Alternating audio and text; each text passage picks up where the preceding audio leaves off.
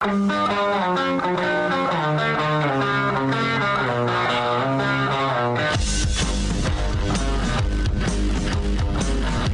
is The Big Show with Gordon Monson and Jake Scott, presented by Big O Tires. Stop by your locally owned Big O Tires for no credit needed financing and the best prices on tires. Big O Tires, the team you trust. This is 97.5, 1280 The Zone and The Zone Sports Network. It is The Big Show. Gordon Monson, Jake Scott, 97.5 and 1280 The Zone, live from Bullfrog Spas. We're out here for a job fair. They're hiring. They need you. 7017 West, 118th South. On the spot interviews. Come find out what they're all about. Great benefits, great place to work. Bullfrog Spas, 7017 West, 118th South in Harriman. Joining us now, of course, he is the play-by-play voice of the Salt Lake Bees. Our good friend Steve Klauke. What's going on, Steve? Well, not a whole lot. As far as I know, I don't need a job, so I don't need to go out there for the job fair, but I could use a spa. Oh, well, they've got those too, Steve. You're in luck, buddy.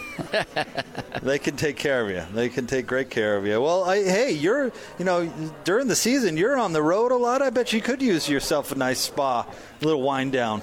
That would be very, very nice, especially the way the schedule laid out this year, and having that one day off every Wednesday was huge. That would be a very nice accessory for the backyard. How has it been this year, Steve? It's been different with the kind of rearranging of teams in minor league baseball. Has it gone smoothly? How do you like it? It's been a lot less taxing on the players from the standpoint you have that built-in day off as opposed to every week, as opposed to in the past we would go from the All-Star break to the end of the season with only one day off. Now these guys are a little bit rested. There are no more 3:30 wake-up calls after a night game for a 6 a.m. flight.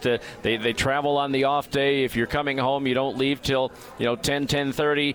If you're leaving somewhere, you take the last flight out, maybe 9 o'clock at night, 10 o'clock at night to the next city. Much more beneficial for the players from that standpoint. And when you fly on Wednesdays, it's cheaper.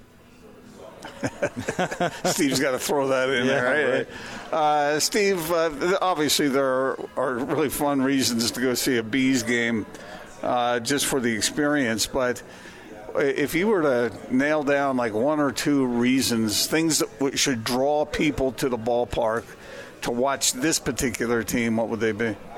Well, number one would be the number of guys that have had a chance to play here and then have been called up and had been major factors for the Angels. I mean, 2/3 of the starting outfield right now for the Angels were with the Bees for the better part of this season. And Joe Adell and Brandon Marsh, you've got guys here that have been in the big leagues this season. Jose Rojas, who is big for them in that shortened season last year. Matter of fact, he was leading the Angels in doubles when he got sent down.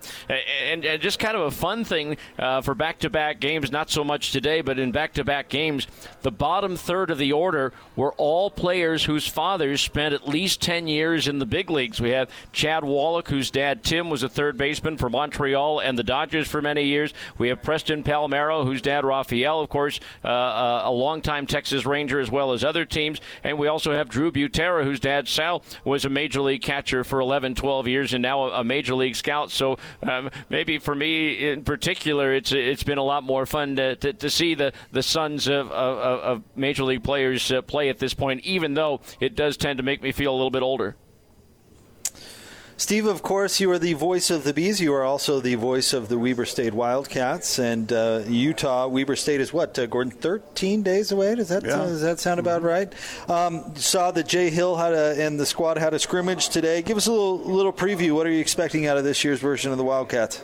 If anything else that's different from the spring season, guys, I really expect the defense to regain its killer instinct, something that's been a part of this Jay Hill-led defense for many years. But last spring, it wasn't quite the same. The game in which they beat Northern Arizona on the Hail Mary on the final play of the game, they jumped out to a 14-0 lead. In the previous 2 or 3 years, that was a lock at that point. And then in the playoff game against Southern Illinois, again, they jumped out to a 14-0 lead. lead. In the past 2 or 3 years, it would be game over. So I think we're looking to see. Now, part of that was they were missing 6 or 7 starters on defense throughout the course of the year. But I think everybody's healthy right now. And Jay, for the first time in 5 years, is relinquishing control of the defense. I'm a little bit surprised by that, but he has a lot of trust in his new co-defensive coordinators, Grant Duff, who was an outside linebackers coach, and Joe Dale, who was a safeties coach. So I'm looking to see the takeaways get back to the level that it used to be as opposed to what we saw during the spring season. Offensively, I'll be curious to see Bronson Barron, the quarterback last year, who was a dual-threat quarterback, but unfortunately he broke his left wrist in the second game of the season, and when he did come back to play, the running game part of his offense pretty much was gone because you didn't want to risk it, playing with a broken wrist and really causing some severe damage there. He certainly has the arm to do it, so I look for that, and it's a three-headed monster at running back. I think this Wildcat team, there are a lot of expectations for them, and I think this is a team that's very capable of meeting those expectations. So, obviously, the Utes are going to be really good this year. At least that's our projection for them. Weber State, one of the best championship-level teams going. Can they stay within a couple touchdowns, Steve? I guess in some ways I would say yes. I remember the last time the two teams played, Weber State jumped out to a 10-0 lead, and then I think they relinquished 41 or 42 consecutive points. And, Kyle Whittingham and Jay Hill go back a long way, so I don't know that Kyle would run up the score on the Wildcats if that happens. But I think they can hold their own. But obviously, when you look at the FCS level, they have some depth, but it's all about the starting 22, whereas, Utah and the Pac-12, they can go 2-3 deep and not be all that concerned. So I just think the Wildcats can hang in there. I don't have any expectations for a W, but I think it could be, maybe a 3-touchdown game. Jay Hill has had so much success there, Steve. Do you think he's going to stay much longer? I mean, why has he stayed as long as he has? And is it just one of those things like maybe Randy Ray, where this is just where he wants to be? It's interesting because, he was going to interview for the Utah State job when the boosters came in and said, no, we want Gary a few years back.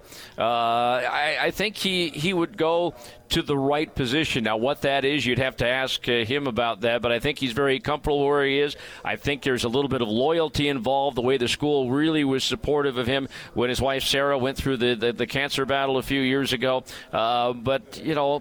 I could see him in a few positions, but as far as, not just any job would pry Jay away. I think the Utah job obviously would when, Kyle decides to hang it up whenever that might be, and I think that would be a very good choice on the part of the Utes. So you think he would be able to make that leap? Football's football, right? He'd be able to do that without a problem. I don't think it would be a problem at all. I mean, he did coach, 10 years at that level under Kyle at Utah, so he knows what it's all about. I think he'd feel very comfortable there. How does he keep finding all these great coaches for his staff? It seems like his staff just gets rated every year, and he seems to find these young coaching studs, and I'm sure they're not paying millions of dollars there at Weber. That's probably not something we talk about enough as he's been able to find some coaching talent. Exactly. He's lost a lot of coaching talent to both Utah, BYU, and other schools as well. But as you said, he keeps finding guys. He lost a couple of offensive coordinators in a row, went back to the prep ranks and took Matt Hammer, who had been an offensive coordinator at Weber a few years back. He'd been coaching at Ogden High, I think, for 5 or 6 years, and brought him back into the collegiate fold. And I thought he did a pretty good job considering the lack of an offensive line last year with only one starter healthy the entire season. So Matt Hammer, I think, at offensive coordinator, he's an up-and-comer. I think Grant Duff, who, when I first started doing the Wildcats, he was the operations guy, so he was the guy I always talked to about booking travel, and now he's moved from that to linebackers coach and now co-defensive coordinator, bringing Andre Dawson back into the state as the cornerback coach, and I think the Wildcats are very deep at that position. Skylar Ridley, the tight end coach, he just keeps finding him. Obviously, if you're a young coach and you get an opportunity to coach under Coach Hill, you're not going to turn it down. I'm sure he is being sought out by young coaches all over for one of those coveted assistants positions. Yeah, and being able to have the talent to see who's got great potential as a coach, that's a real skill. And I got to respect Jay Hill for that. And an outstanding, recruiter. One of the first things he wanted to do, because when he took over, the Wildcats had gone through 4 coaches in 3 years. It was a mess. The light at the end of the tunnel was an oncoming train at that point. And one of the first things he said, he needed to reestablish dominance over Southern Utah in the battle for the FCS caliber players. And that's probably the biggest thing that he's turned around, because at that point Southern Utah was a very strong program. They haven't been as good lately, and then they'll be out of the Big Sky this year, or after this year. And Jay has won those in-state recruiting battles. Plus, he's got a nice pipeline to California as well. So he's got the ties that are necessary at all levels, as do his assistant coaches, to get some of the best FCS caliber players. And in some cases, some guys who have started off at FBS schools, and it hasn't worked out from a depth standpoint. And so they want playing time, so they come to Weber State and get some time. Thought it was pretty cool that they're going to put Coach Mack in the Weber State Hall of Fame. Exactly. I mean, he was, before the upheaval when John L. was brought in, Mac kind of resurrected the program a little bit. No disrespect meant to my analyst on the games, Jerry Graybeal, who's still a part of the athletic hierarchy there. But he really got them back into it. He won a Big Sky championship, albeit a shared title, and so he kind of set the table to get things turned around. It took a couple of steps back, as I said, during that 3-year period, but Jay has brought it back. So Mac certainly deserves that opportunity to be in the Hall of Fame, and I'm happy for him. Okay, fellas, I'm going to say this, and I'm going to do everything I can to make it not sound creepy. All right, Jake? Oh, boy. But, Steve, a few years ago, I was invited into the Weber State locker room as a part of something I was writing. And when I walked in there, before and at halftime and after the game, one thing that stood out to me is these guys, some of the guys may not be as big as some of, the top-notch recruits at Utah and BYU. But, man, I looked around the room and I said, these guys are real athletes. It's not like it's some huge step down. No, it really isn't. And, every year there's some FCS team that knocks off an FBS team. I know that Weber had a lead going into the fourth quarter 3 or 4 years ago at Cal. They should have won the game at San Diego State, if not for a bogus holding call on a kickoff return for a touchdown by Rashid Shaheed. So, again, to me, obviously, as you mentioned, size and maybe speed might be a difference, but obviously team depth is the biggest difference between FCS and FBS. But it's a fun caliber of football to watch. And, the first home game on the 18th is against James Madison University, a perennial powerhouse, a former national champion that's knocked out the Wildcats in the playoffs and the quarterfinals and the semifinals during the past 4 years. So that's developed into a nice rivalry, and this will be the first time that James Madison will be here at Stewart Stadium in Ogden. Plus, you look at the future schedules. This game against Utah, it's the first of, I think it's 4 meetings against Pac-12 schools in the next 5 years. They play the Utes again in 2023. They play at Washington in 2024 and Arizona in 2025. And, great competition for the Wildcats to start off with, not to mention the paychecks. I think it's $600,000 for the Utes games, and that's pretty much clear considering there's no travel expense. And then you've got, I think, $700,000 from Washington, $650,000 from Arizona. So, great to help out the athletic department coffers as well. Well, someone has to pay Steve Klauke's salary. You're right. All right. Hey, wait. I got to ask Steve a baseball question. You mind? Okay. We're not paying enough attention to Mr. Ohtani, are we? I mean, what this guy is doing is unbelievable. 40 home runs and pitching the way he does from the mound.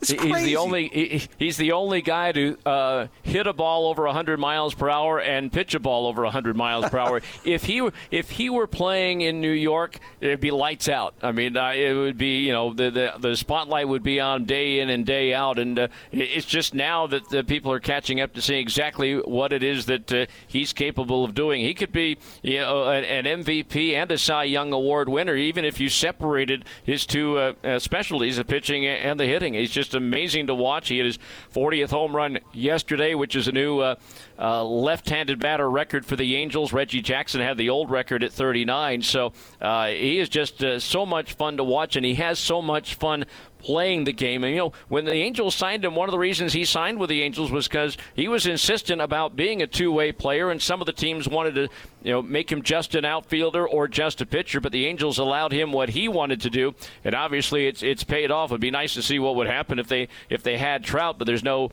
timetable for his return as of yet. So he is just so much fun to watch, and I think people really need to pay closer attention because this is a once-in-a-lifetime situation.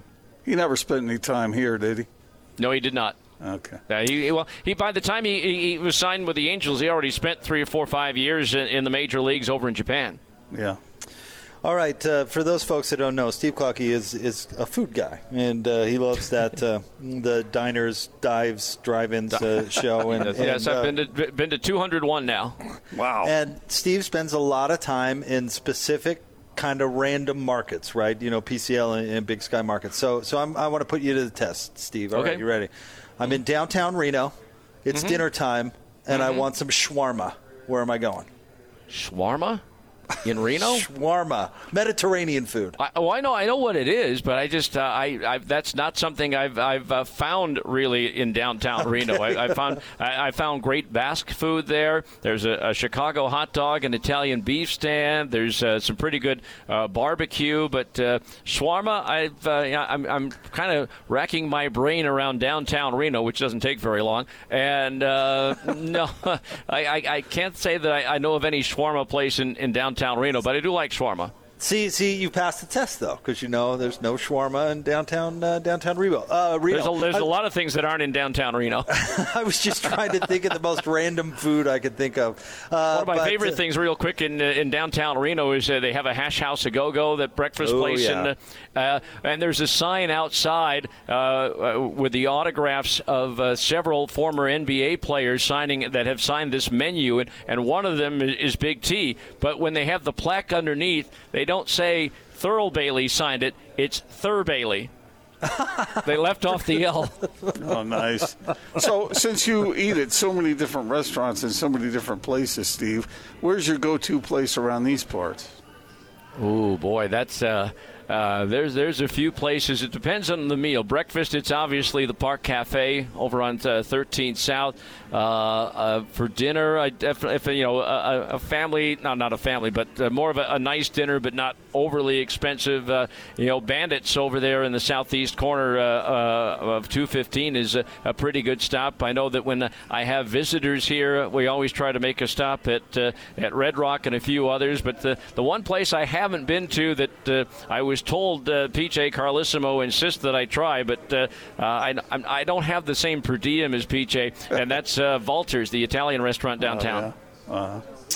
Steve, I understand you have a doubleheader tonight. The weather didn't cooperate yesterday, so what? We're getting things going at 5 o'clock down at the ballpark? Yep, 5:05 with the first game. Each game's 7 innings long, about 30 minutes in between games, so 2 for the price of 1 tonight. Let's play 2. The more Klauke, the better. That's what I don't know about that. Bring on more Klauke. Steve, we appreciate you jumping on with us. Thanks, buddy. All right, anytime, guys. There's our friend Steve Klauke. Doubleheader. The big show will continue on, by the way, at 5 on 97.5, and Steve in the Bees game will be over on 1280. Doubleheader at the ballpark, and it's too bad they couldn't get the game in yesterday. But have you been to a Bees doubleheader?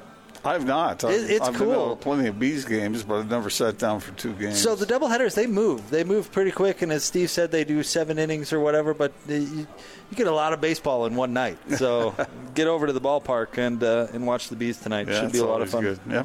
All right, we'll have more Big Show coming up next, 97.5 and 1280 The Zone.